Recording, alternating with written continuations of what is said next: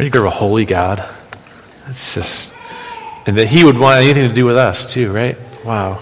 It's amazing. Amazing.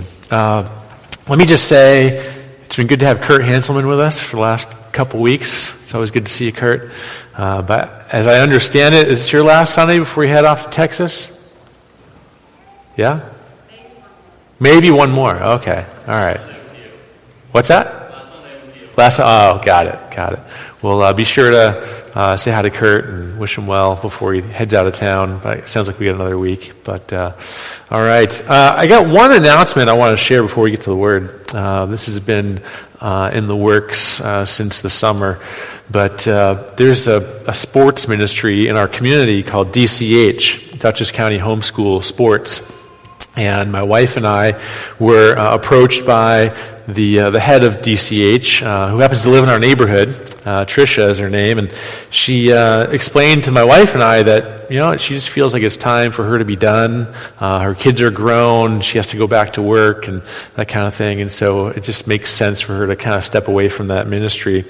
And that ministry was really a parachurch ministry. It had no connection to any church, and what she was asking my wife and I to consider, and what we brought to the elders, is to absorb the ministry of DCH into and have it become a ministry of our church. And so the elders thought that was in alignment with our vision and our mission as a church, and so we've done that. And there'll actually be word going out this week about that. But let me just quickly explain what it is. First of all, DCH, we're going to rebrand that. We're going to call it something completely different. We're actually calling it Thrive Youth Sports. And what it consists of are 8-week sports clinics where kids will sign up and come. And in the fall, by the end of this next week, there'll be registrations opening up for fall soccer. And it's just one morning a week, Saturday mornings, starting in September for 8 weeks. And kids come and they learn skills and drills, and they have a devotion from God's Word at the end, and then they go home. This is something that's open to the entire community. We're hoping to engage our community with this ministry. So there's 8-week sports clinics. Soccer is one. We've got basketball in the winter, volleyball in the spring, and so hopefully more to come. Also, another component of this is that they have homeschool competitive sports. So for those who are homeschooled, there's opportunity to compete at the high school level with other schools in our area, local private Christian schools. And so we're going to take that on as well. But be in prayer for this ministry. Pray that we can effectively engage our community with it, that we can love kids and point them to Jesus through this ministry. So Thrive Youth Sports, be praying for that. And one of the cool things is, not long after I became pastor, there's a number of us I know who are praying for this, but just looking at the facilities that we have, we've been really blessed with the facilities that we have. And we have that gym, we have that big field out back, and just praying, God, show us how you want us to use this to bless our community, to reach our community for the gospel. And it's just incredible to me how this just kind of fell in our laps. God just clearly answered that prayer. And I know some of the guys around here, Steve Schultes and others, are working on plans to improve the field out in the back. We're going to make a full-size soccer field out there, and some other improvements to our gym to accommodate this new ministry. So thank the Lord for that. All right, let's get to the Word, shall we? We were in Micah chapter 3 last week. Chapter 3, man, wow, what a chapter. I mean, that was a doozy. And the way that it ended, too, it's just kind of on a low note. The Lord is removing His presence from His people because of their sin, because of the ways in which they've turned away from Him. And today, I want us to consider, what do we do? What do we do when your life is in shambles? When destruction does come? When disaster does come?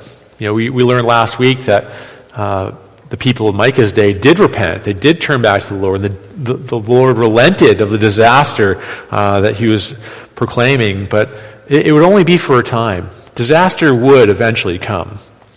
And so what do you do when disaster does come? When you look around at your life and there's just broken pieces everywhere, perhaps you've chosen to sin in some way, and it's hurt other people, it's hurt yourself. And you know what happens often in those times is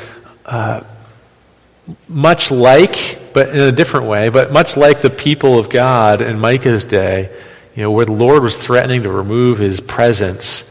As a believer, when we get caught in sin, we never lose the Lord's presence. We're sealed with the Holy Spirit, but we can grieve the Holy Spirit as followers of Jesus. We can grieve the Holy Spirit in our sin, and in those times, God just feels like he's 1,000 miles away. He doesn't feel near, right? He feels distant. You almost wonder, is he even there? Right? And the temptation in those times is to wonder, is this even for real? Is this something that's even true anymore? Because I don't feel God like I used to. But hear me, it's in those moments. It's in those moments when you need him the most. And it's in those moments when you need to draw near to him, when he feels distant. And so this is a word from Micah chapter 4. We're just going to tackle the first 5 verses. I had every intention of doing all the way to verse 13, but as I got into this week, the Lord just showed me just do the first 5 verses. There's so much here for us. And so with our world and oftentimes our own lives, the mess that it is today, what do we do? How do we live? How do we walk as people of God in these times? And so I hope to answer these questions from Micah chapter 4 this morning. So go ahead and grab your Bibles. It's that time. Grab them. Turn with me to Micah chapter 4. If you need a Bible, go ahead and use the pew Bibles there in front of you. And if you're able, I'd like to invite you to stand with me out of reverence and respect for the Word of God. And follow along with me as I read.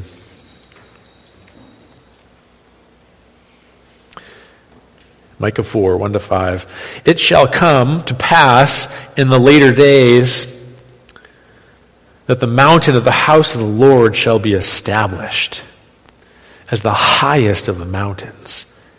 And it shall be lifted above the hills, and people shall flow to it. And many nations shall come and say, Come, let us go up to the mountain of the Lord, to the house of the God of Jacob, that he may teach us his ways, and that we may walk in his paths. For out of Zion shall go forth the law and the word of the Lord from Jerusalem. He shall judge between many peoples, and shall decide disputes for strong nations far away. And they shall beat their swords into plowshares, and their spears into pruning hooks. Nation shall not lift up sword against nation, neither shall they learn war anymore.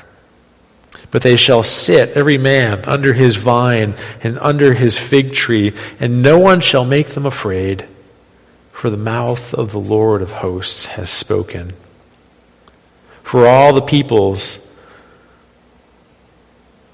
walk each in the name of its God, but we will walk in the name of the Lord our God forever and ever. The grass withers, the flower fades, but the word of God will stand forever. Amen. Let's pray. God, we thank you for your word. It is rich and powerful. We thank you that your Spirit uses the word to change hearts and minds. And God, we pray for no less this morning. Change us. Make us more like Jesus. Open our eyes to see your word with fresh eyes. And may we be different, made more like Jesus than the time we first set foot through these doors this morning. And may it all be to your glory. And may it all serve to be a blessing to our community as your people are changed. We pray these things in Jesus' name. Amen. All right, you can be seated. So as you might be able to tell from the the sermon title, I'm going to talk about the power of hope today. The power of hope. And how Christian hope gives us strength to follow Jesus today. Christian hope gives followers of Christ strength to follow Jesus today. I've got 3 points. We're going to jump right into it. The first one is future glory. But before I go too far, I want to remind you of what precedes Micah chapter 4. I touched on it a little bit already, but remember the judgment of God because God's people had become so corrupt and unjust. Remember these words at the end of chapter 3. Therefore, because of you, Zion shall be plowed as a field. Jerusalem shall become a heap of ruins, and the mountain of the house a wooded height. And while the people of Micah's day were spared this judgment because they repented and they turned back to God, these words would come to pass on a future generation when the armies of Babylon would burn Jerusalem and his temple to the ground. But now, in the very next verse, chapter 4, verse 1, in the very next verse, it's hard sometimes because in our Bibles they get separated by chapters, and so it's easy to lose sight of what just came before it. But the very next verse, Micah directs the people's attention even further into the future. Even further into the future. The words of chapter 3, verse 12 wouldn't come to pass until 100 years later in the days of Jeremiah when Babylon will come. But now, Micah is directing their focus further to the latter days. To the latter days. Notice the contrast here with chapter 3, verse 12.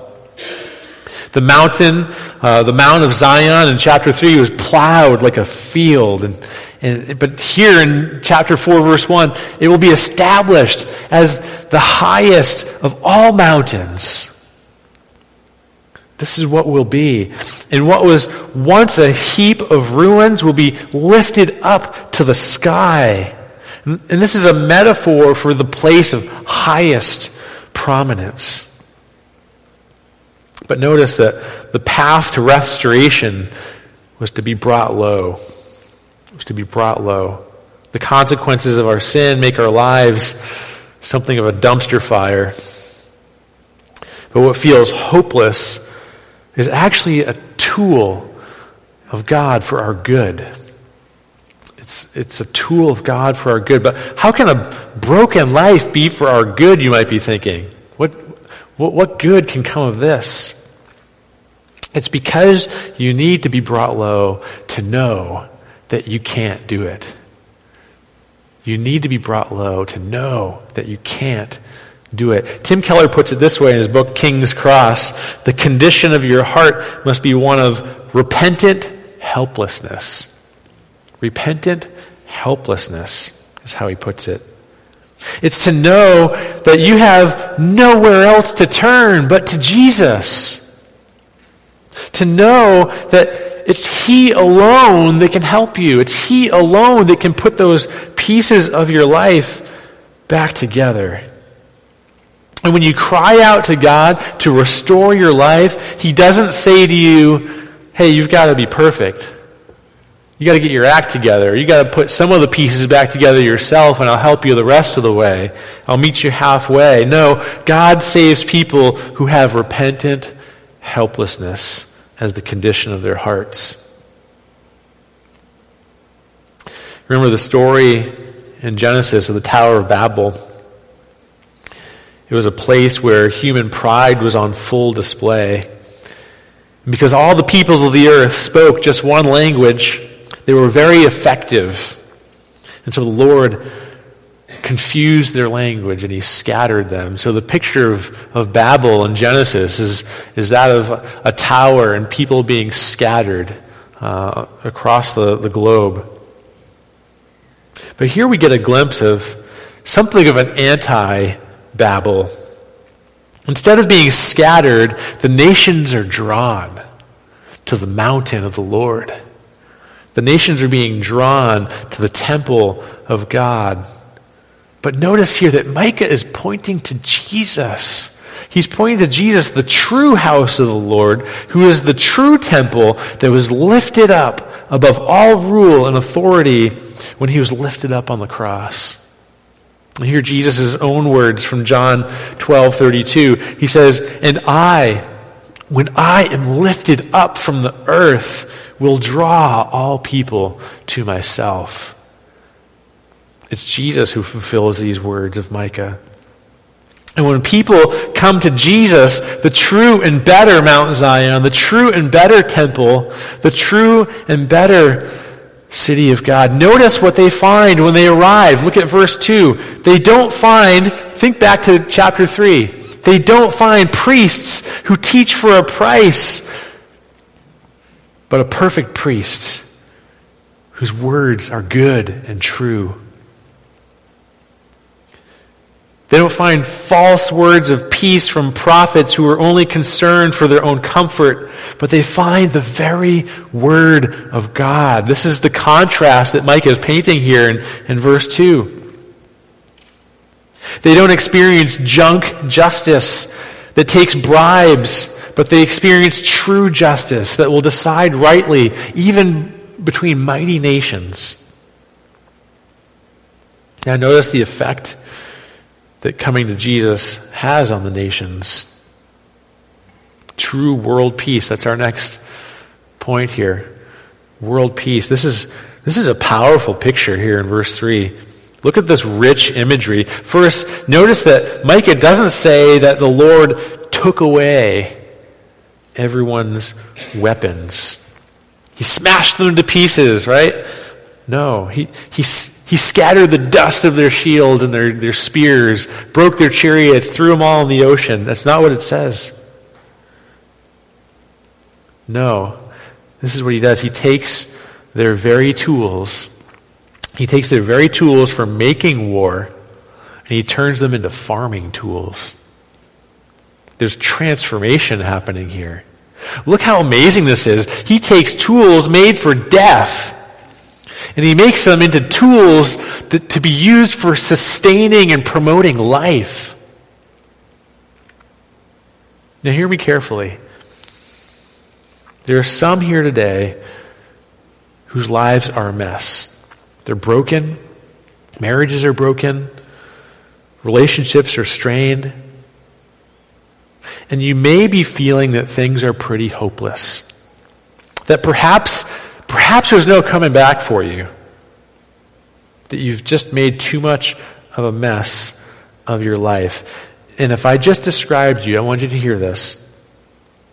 Notice what God doesn't do. He doesn't discard. He doesn't discard the tools of war. He doesn't throw them away. He makes them into something new. He makes them into something new, and that's how God works. God wants to make you into something new. He doesn't want to discard you. He doesn't want to throw you away. He wants to make you new. He wants to bring transformation into your life. This is what Jesus says in Revelation 21:5. Behold, I am making all things new. I'm making things new. He wants to restore you into a person who brings life to the world around you. This is what Jesus does for people who come to him for forgiveness, who have that repentant helplessness. He makes them new and life-giving. He takes broken things and he makes them beautiful. And why should we expect anything less? Jesus himself submitted to the violence due to us on the cross, an instrument of death no less, and makes it into the basis of bringing life and newness to the world. You ever think about that? The cross is an instrument of death, but now it's a symbol of life. And that's what God wants to do for you, is to bring transformation, to bring you from death to life. There's a powerful story that portrays this symbolism. During World War II, Army chaplain Lieutenant Leon Maltby did something pretty creative and interesting. He made a set of communion cups from the cases of hollowed out machine gun bullets. And after the war, he served a Japanese Christian with this unique communion set. Instruments made for destruction were transformed into receptacles that symbolically carry the life-giving blood of Jesus. Isn't that a powerful picture? And that's what God does for broken sinners, for people who have that heart condition of repentant hopelessness. We come to him and he makes us new. This is the effect that Jesus has on the nation. This is our last point, bold living. Verse 5 brings us back from the future to the present, where he says that all people now walk in the name of their gods in defiance to the one true God. The verb walk in verse 5, it's a common biblical metaphor for living. Living your life is what this implies. And to walk in someone's name meant that you identify with that person. And so to walk in someone's name meant to live in such a way so as to identify with someone and to conform your character, the character of your life, to that person. So the picture here on the front end of verse 5 is a picture of the current of the world moving decidedly against and away from the Lord as people live for their own desires. They reject the Lord. And with the current so strong, how are God's people to find strength and motivation to walk in the name of the Lord? How are you, Christian, not swept away or caught up in the current of our world? I think we can all agree the current of our world is strong, and it's only moving faster and harder away from Jesus. So what are we to do? The answer that Mike has been shouting all along here is future hope. Future hope. The writer to the Hebrews in the New Testament makes this same point when he says that Christian hope is a sure and steadfast anchor for the soul. It's a sure and steadfast anchor for the soul. No doubt today we are getting bombarded through all forms of media, including being told lies about ourselves and who we are and what it means to be human, what it means to flourish, what it means to be free, lies about the reality of our world, and lies about our deepest needs everywhere.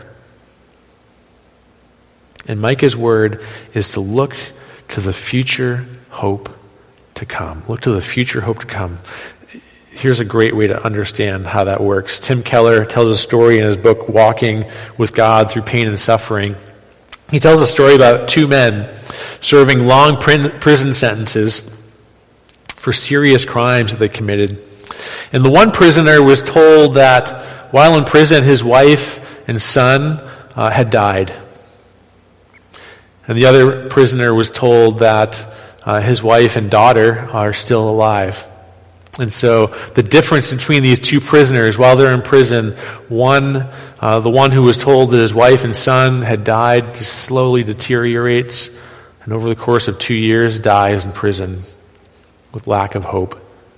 But the one who's told that his wife and daughter are alive and they're waiting for him, that hope carries him through and to see the end of his prison sentence and to be freed and reunited with his family.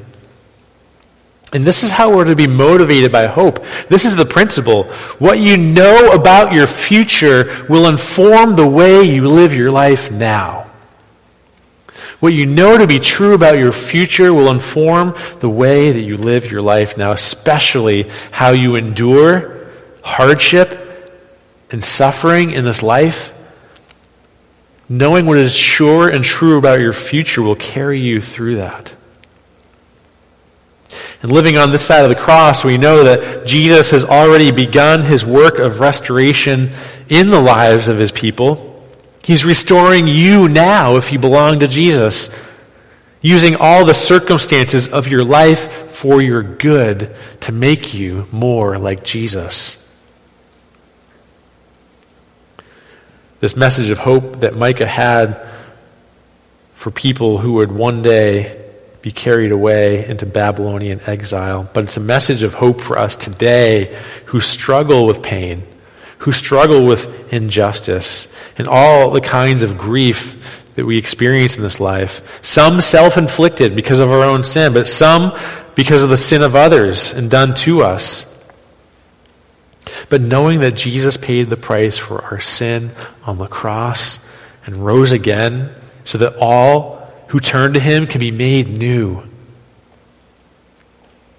And we know that whatever we suffer in this life, it is not God's final word. Amen? It's not God's final word. So I don't know where you're at right now, what the circumstances of your life are, but know this, just like the word of hope for the people in Micah's day was not the final word. The mowing of Jerusalem, of Mount Zion, of the temple being burned to the ground, that was not the final word. And your suffering and your trials are not the final word for you either if you belong to Christ. And this is how we're to walk with future hope. We're to walk in light of future hope, with what we know to be true. This is how we walk in the name of the Lord our God forever. When the world around us, the culture of the current of our culture moving away hard and fast from the Lord, this is how we walk faithfully, knowing future hope, knowing that whatever is done to us here in the body, there's going to be a resurrection. What can man do to me? Right? There's future hope, there's future glory that awaits us. And this is how we walk in the name of the Lord our God forever. Let's pray. Lord Jesus,